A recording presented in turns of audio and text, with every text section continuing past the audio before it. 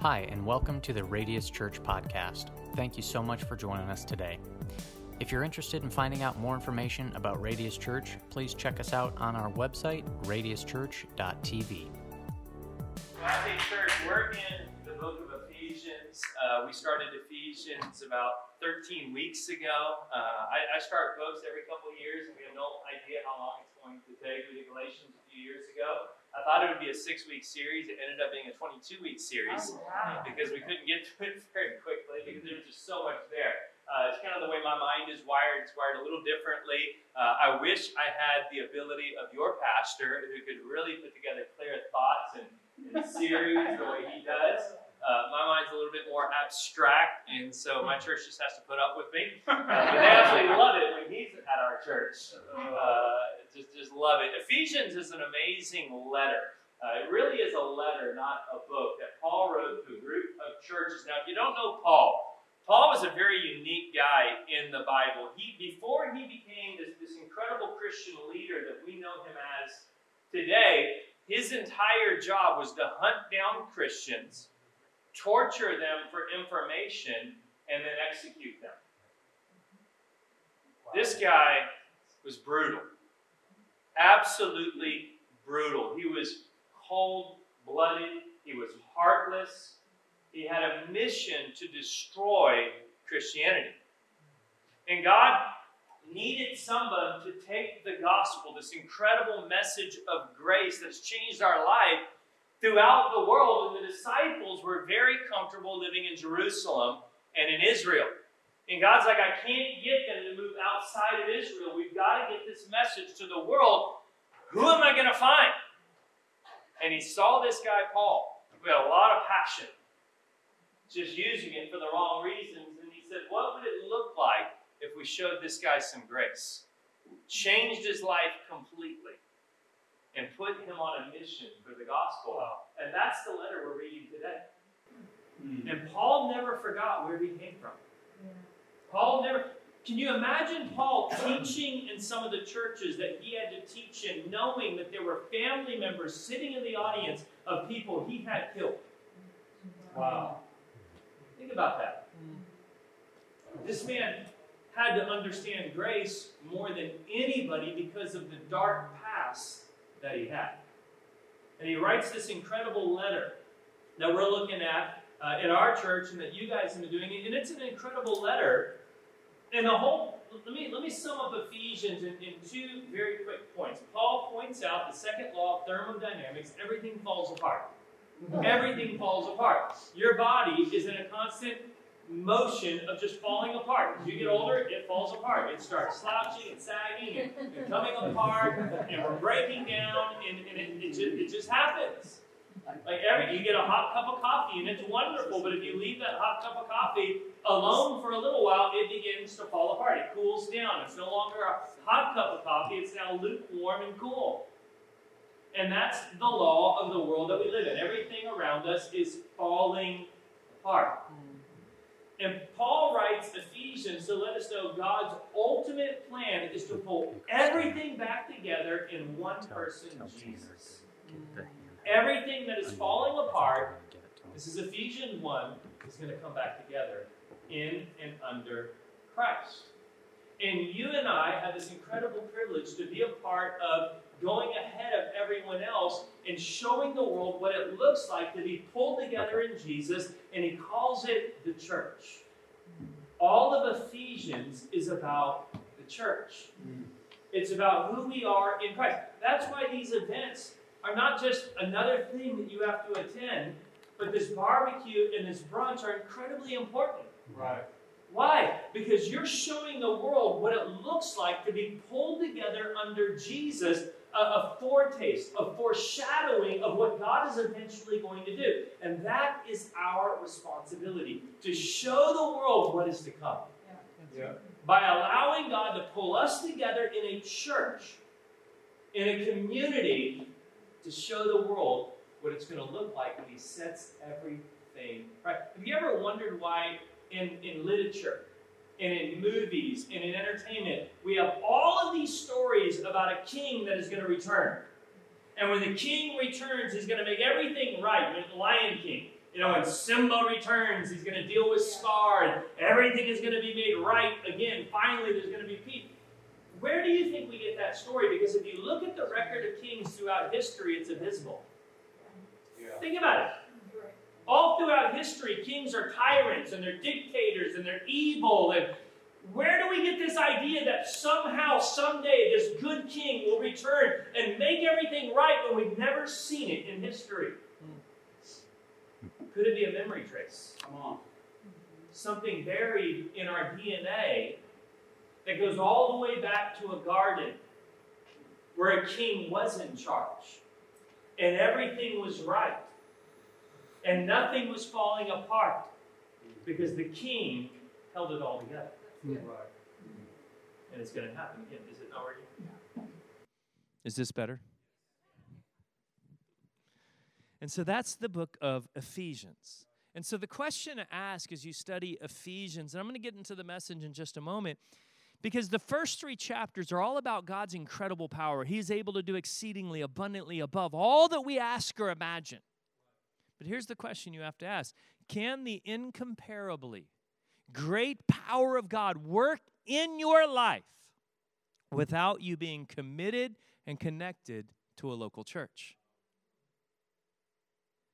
You see, we all love Ephesians 1, 2, and 3. We don't like Ephesians 4, 5, and 6. See, we all want the individual power of God to make our life better and make our marriage better and give us better peace and deal with anxiety and stress in our life, but we don't want to actually have to be accountable and work it out with other believers.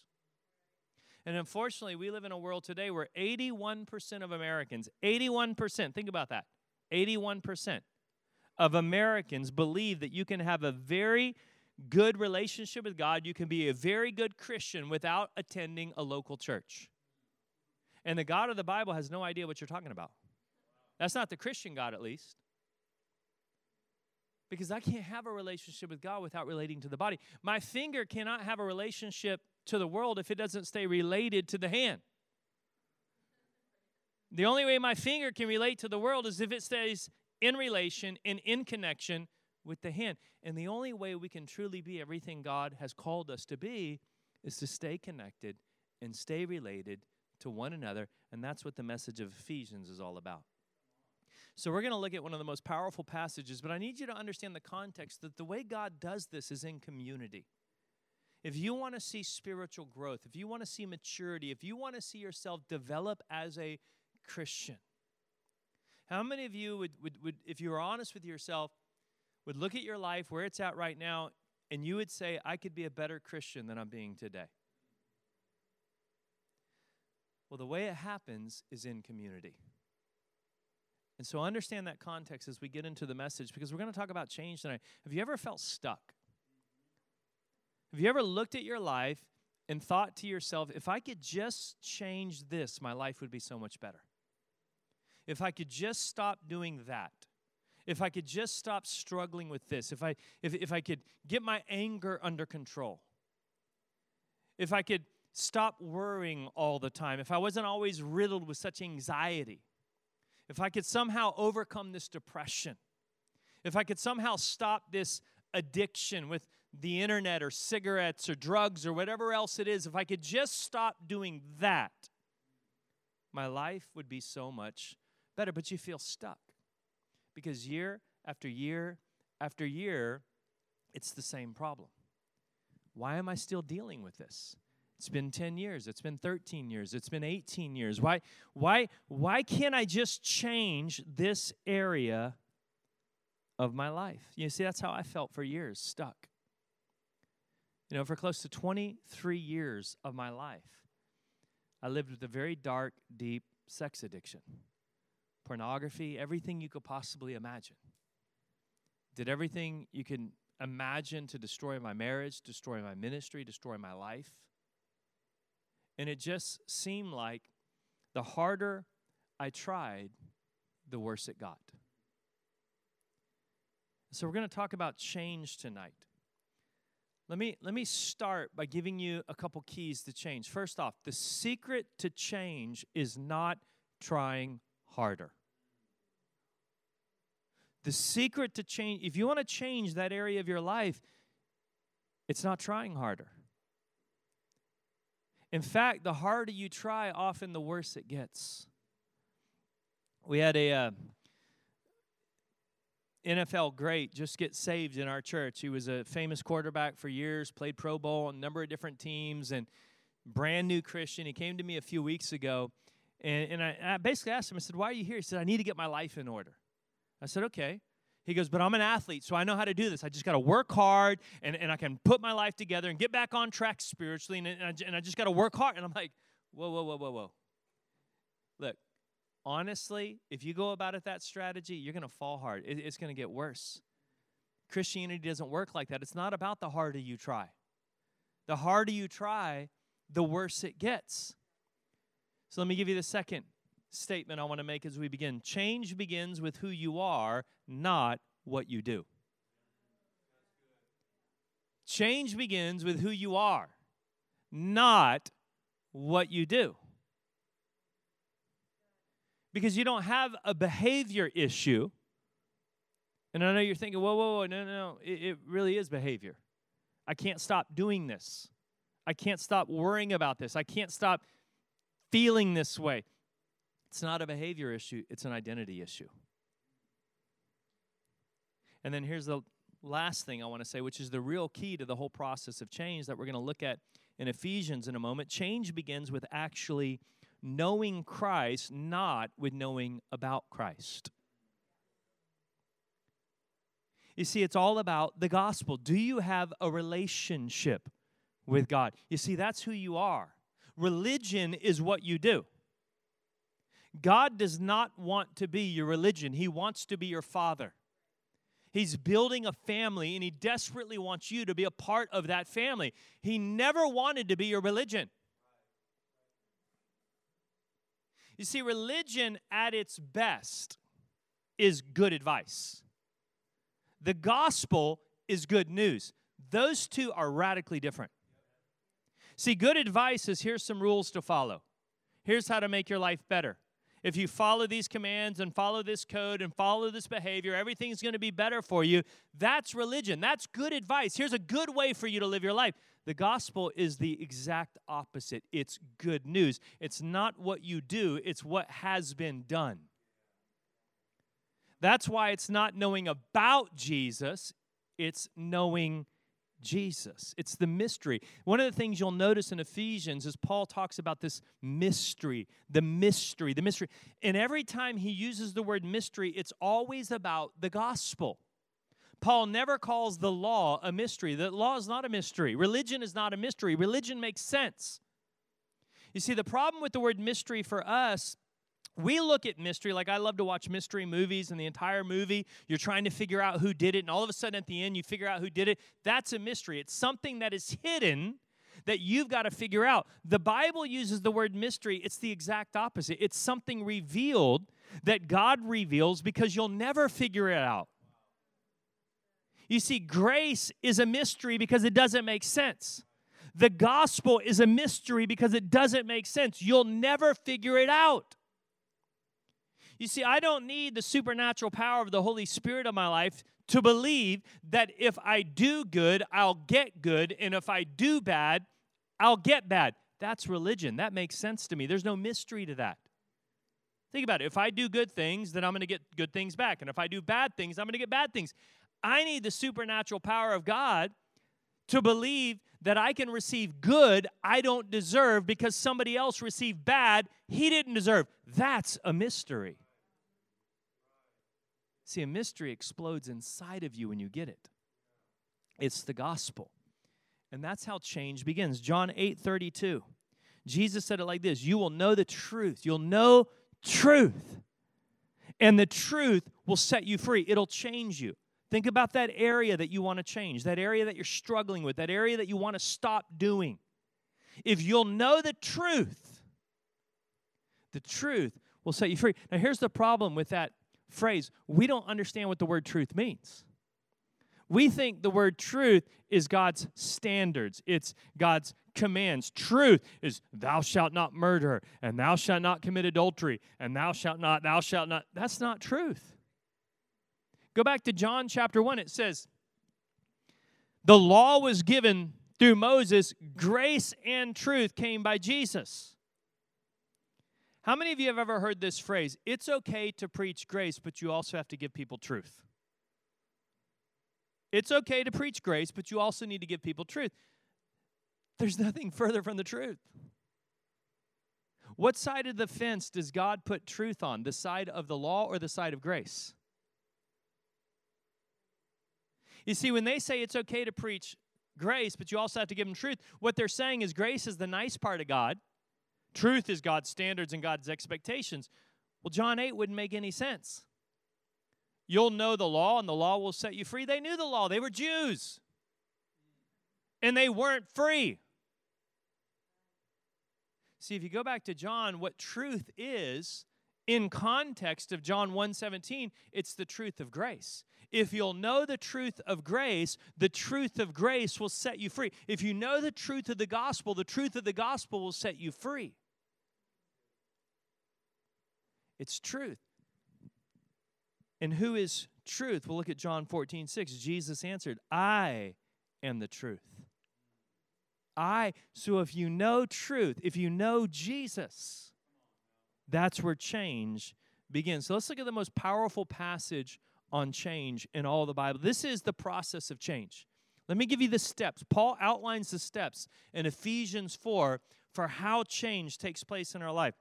Let me read it. I'm going to give you the outline, and then I'm going to break it down. Ephesians 4, 20 through 24.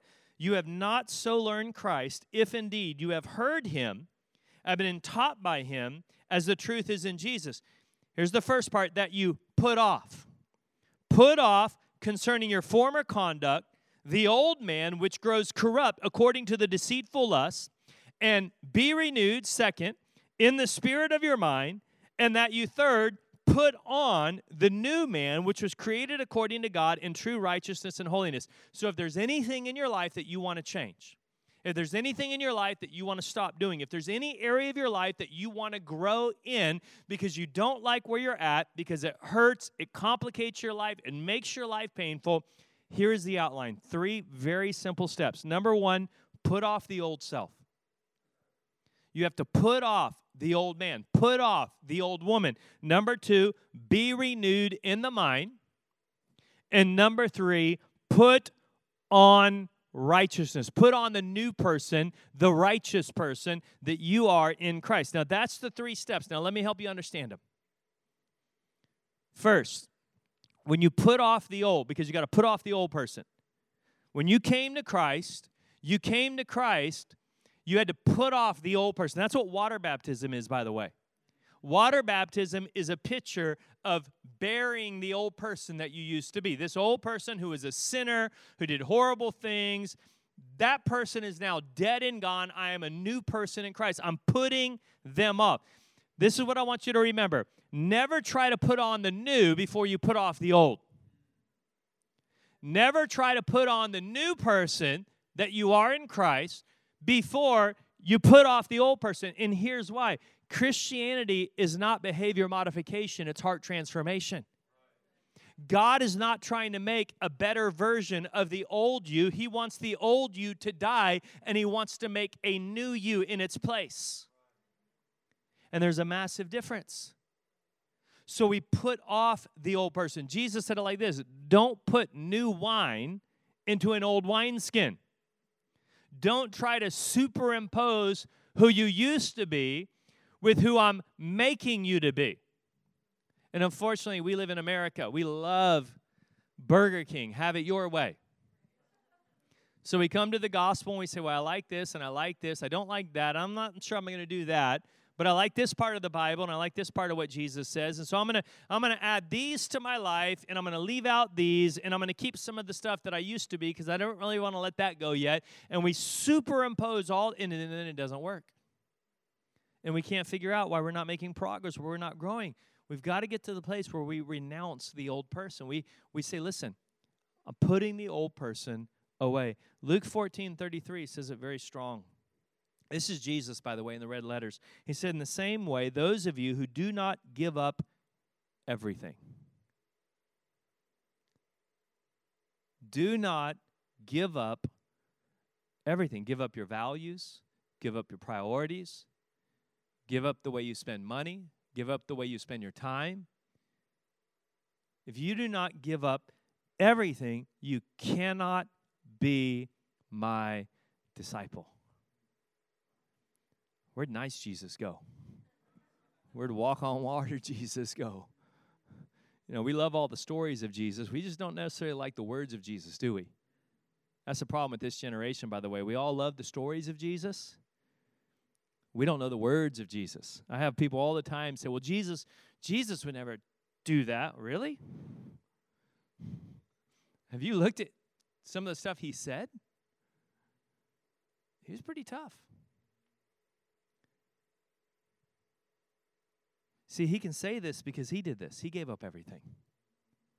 He gave up everything for you to give you the ability to give up everything for him. So don't try to put on the new before you put off the old.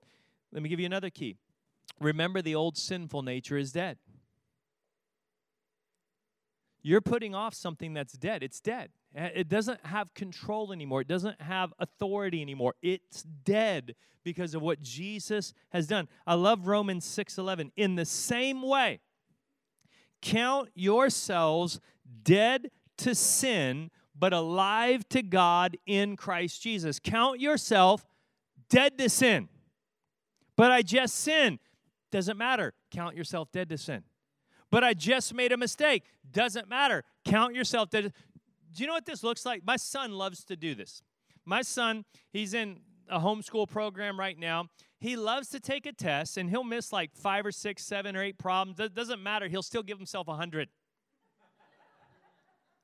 You didn't make 100. Did you even grade the test? Well, I thought I got it right. You see, what Paul is saying is when you fail the test, give yourself 100.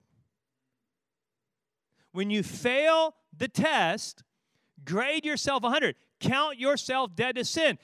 Even though you just committed an act of sin, you're not a sinner. You're still dead to sin. It's not who you are. It's not your identity. You've got to count yourself dead to sin even when you commit an act of sin. Let me give you a theology quiz. I love to do this with my staff. Theology shouldn't be scary. It's just the study of God. It's like biology, study of life. Theology is the study of God. Every time you hear someone teach out of the Bible, that's theology. It's the study of God. We're studying God. I asked my staff this the other day. When did you become a sinner? Think about this for a moment.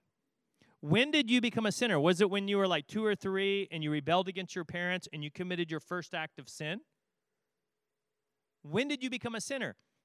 The answer is when you were born. You were born a sinner, so you sin. When did you become righteous? When you did good things? No. When you were born again as a Christian.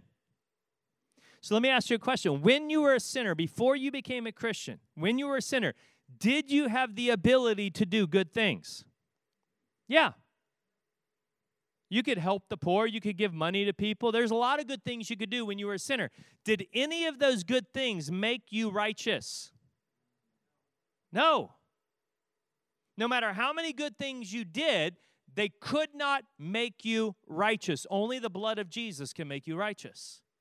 So let me ask this question. Now that you're dead to sin, now that you're born again, now that you're righteous, do you have the ability to do bad things? Can those bad things make you a sinner?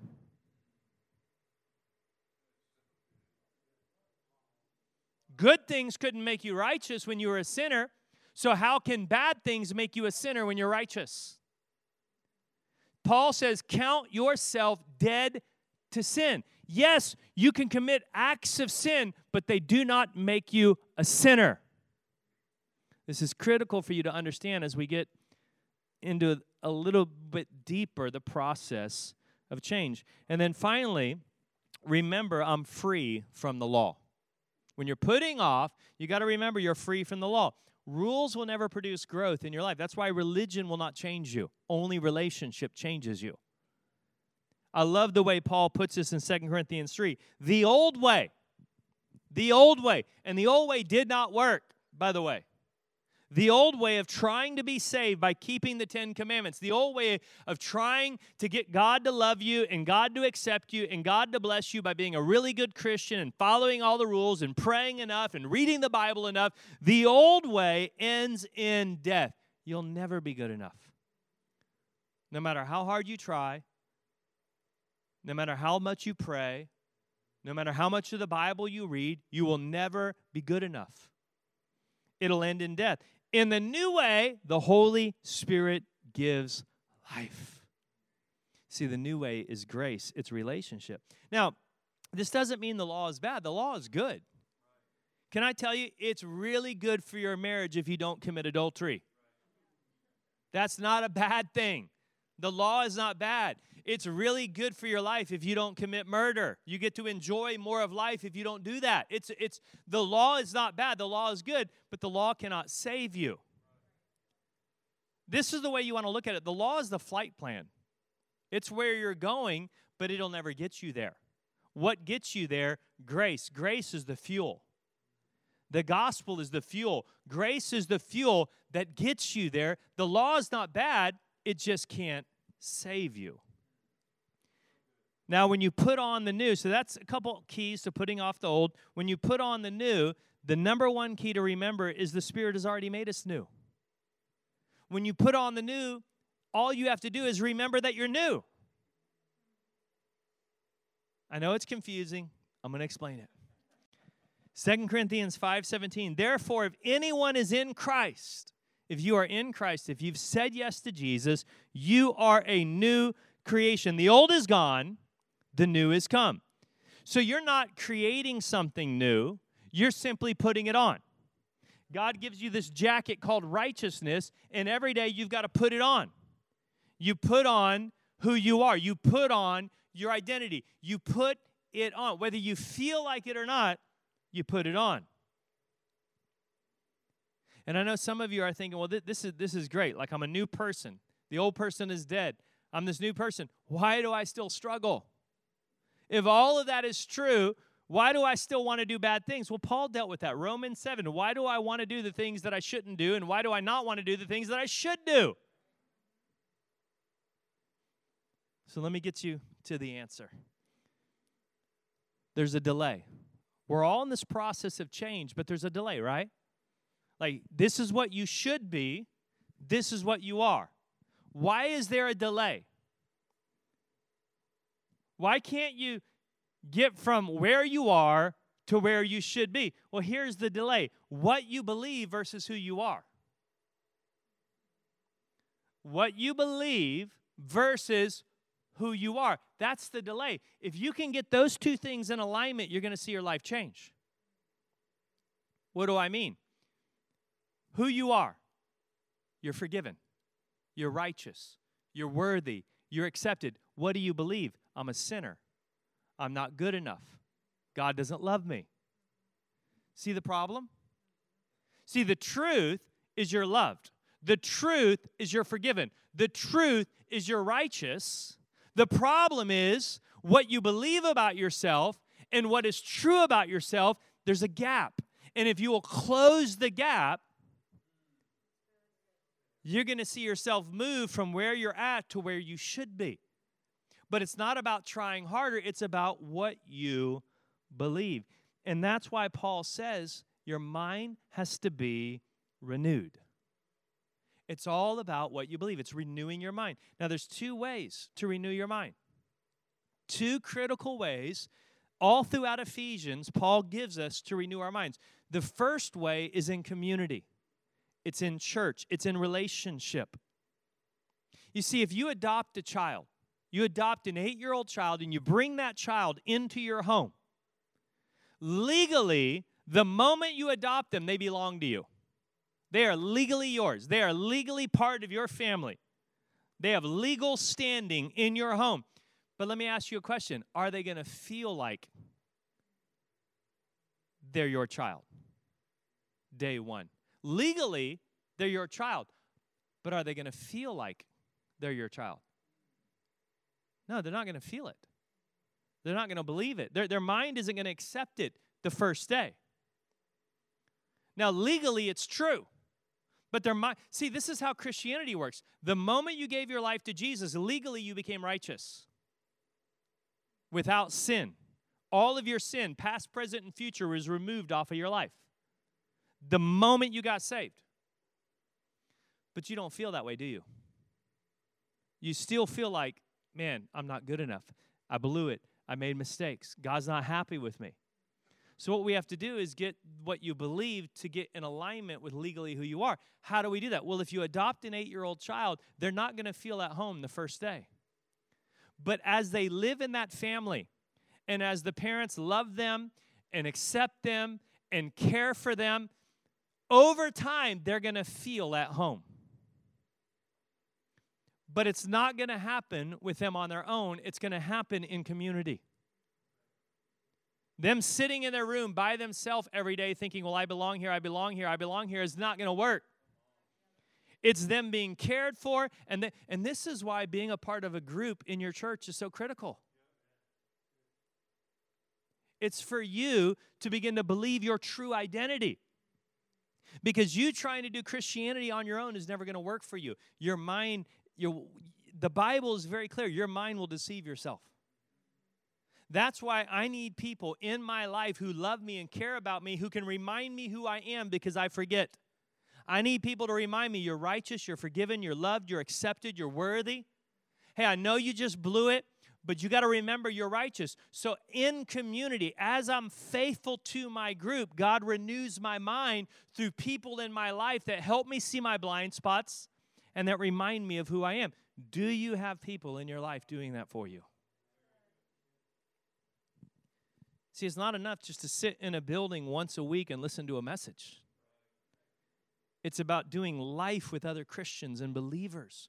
See, we don't do groups because there's another thing we need you to do. We do groups because it's how we grow as Christians. It's how we renew our mind.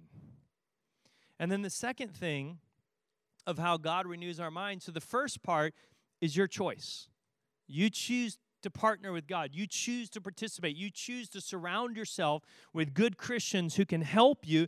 The second part is you allowing God to do the supernatural, and I call it conviction. And this happens through the Holy Spirit. Now, I grew up in a church that taught me the Holy Spirit convicts you of sin. Like every time you messed up, the Holy Spirit's this nagging wife who's always on your case telling you everything you do wrong. And as a result, I didn't really want to be close to the Holy Spirit because I knew I was messed up. I didn't need him telling me. Like it was very easy for me to figure out I was a sinner. Do you realize there's nowhere in the Bible that says the Holy Spirit convicts Christians of sin? You won't find one place in the whole Bible that says that. In fact, what the Bible actually teaches in John 16, Jesus said the Holy Spirit convicts us of righteousness. And the only place the Holy Spirit convicts anybody of sin, and it's sin singular, not plural. If you study it in the Greek language, our Bible is written in the original Greek. It's one specific sin. It's not the sin of adultery. It's not the sin of murder. It's not the sin of pornography. It's one specific sin. It's the sin of not knowing Jesus. And the only reason the Holy Spirit convicts you of that sin is so that you'll give your life to Jesus Christ. That's it. What he convicts Christians of is righteousness. And this is why Paul says in verse 24, you put on the new man, which was created according to God in true righteousness. You're putting on righteousness. So the Holy Spirit wants to convince. I am convinced, I'm convicted that 2 + 2 = 4. I'm convicted of that. You can come up to me tonight and you can tell me 2 + 2 = 5. I'm going to tell you you're a liar. Why? Because I'm convicted. I know in the depth of my soul that 2 + 2 = 4, and you're not going to change my mind on that. The Holy Spirit wants you to be convicted that you are righteous. Because this is the hardest thing for a Christian to believe. And again, this is why we need the power of the Holy Spirit in our life. As I said earlier, I don't need the Holy Spirit to believe I'm a sinner. That's very easy for me. I need the Holy Spirit to convict me I'm righteous because that's the hardest thing for me to believe. Because every time I make a mistake as a Christian, I don't feel righteous. I feel like I blew it. I need the Holy Spirit to come and whisper in my ear, I know you just blew it, but you're still righteous. And why is this so important to the process of change? So we put off the old person. I'm no longer a sinner. I'm going to count myself dead to sin. Even when I make a mistake, I'm going to count myself dead to sin. I put on the new person, this righteousness. I put it on by allowing my mind to be renewed through surrounding myself with the right people and allowing the Holy Spirit to convict me. And here's why. Right believing produces right doing. What you believe determines what you do. Do you want to change? It's not your behavior that's the issue. It's what you believe that's the issue. You don't have a behavior issue. You have a belief issue. If you believe you're righteous, you'll behave righteously. If you believe you're a sinner, you'll behave like a sinner. It's all in what you do. Let me put it like this. Physically, our physical bodies, have you ever heard the phrase, you are what you eat? It's true. You eat a lot of Krispy Kreme, you look like a donut. I mean, you are what you eat. That's physically. Spiritually, you are what you think. Did you hear me? Proverbs 23:7 puts it like this. For as he thinks within himself, so he is. Right believing, right thinking produces right doing. Let me close with this illustration. Because this is how my life changed. This is how God set me free from my sex addiction. Is I had to believe I was righteous. I had to believe I was forgiven because I lived in shame and guilt and condemnation for years over my sin and my mistakes. And it wasn't until I began to believe that I was forgiven, that God's grace did cover me, that even though I was struggling with this addiction, I was still righteous. When I began to believe I was righteous, I began to be set free in every way. So I have a buddy in our church who's been struggling with pornography, and I've been working with him for the last few years, and it's just been a battle for him. He grew up in a very religious culture, and he just can't get this idea that God is mad at him out of his mind. He just thinks because of his sin, he thinks God is mad at him. And I've been working with him. And I finally said, dude, do you realize that your problem is not pornography? Your problem is what you believe. You don't believe the right things, and that's why you're still struggling. He got a new truck recently. He got this big diesel. He's from the South, so he's got this big diesel truck, and he loves to wear his cowboy hat and talk in a Southern drawl. And I asked him, I said, when you went to the gas station after you got this truck, you had the truck for a couple weeks. I said, what kind of gas did you put in the truck? He said, I put diesel. I said, why did you put diesel in it? Because it's a diesel. I said, well, how do you know it's a diesel? He said, well, the guy that sold it to me told me it was diesel, and there's a book in the glove box that says it's diesel. I said, wait a second. You didn't take apart the engine to make sure it was diesel? You just trusted what somebody said by faith? You just accept what some book says by faith, and you just put diesel in it? He said, yeah. I said, well, let me ask this. Your other car was unleaded, so for the last 10 years, every time you go to the gas station, you're using unleaded gasoline.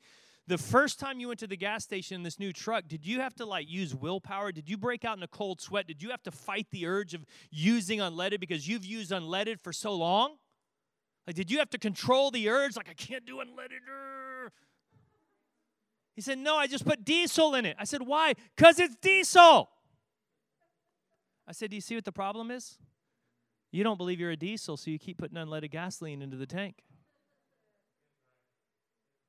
You see, you believe it's diesel, and so you put diesel in it. What you believe determines what you do. You've been using unleaded gasoline for 10 years, but all of a sudden you transition overnight to diesel because you believe it's diesel.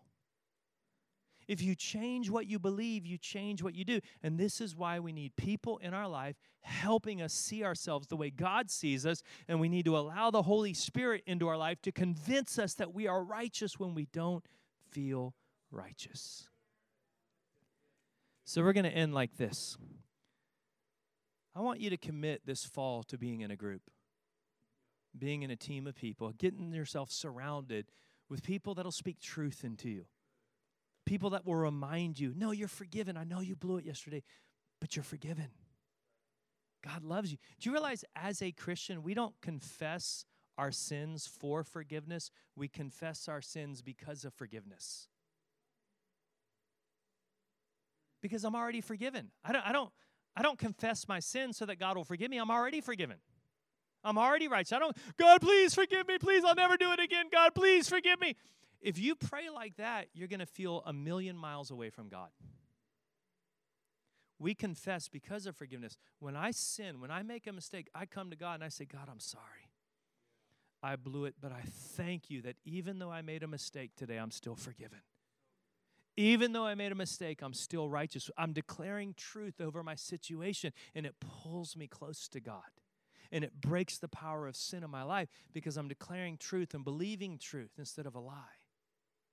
So the first step is surround yourself with the right people. Second thing is I want to close in prayer, and I want you to stand with me for a moment.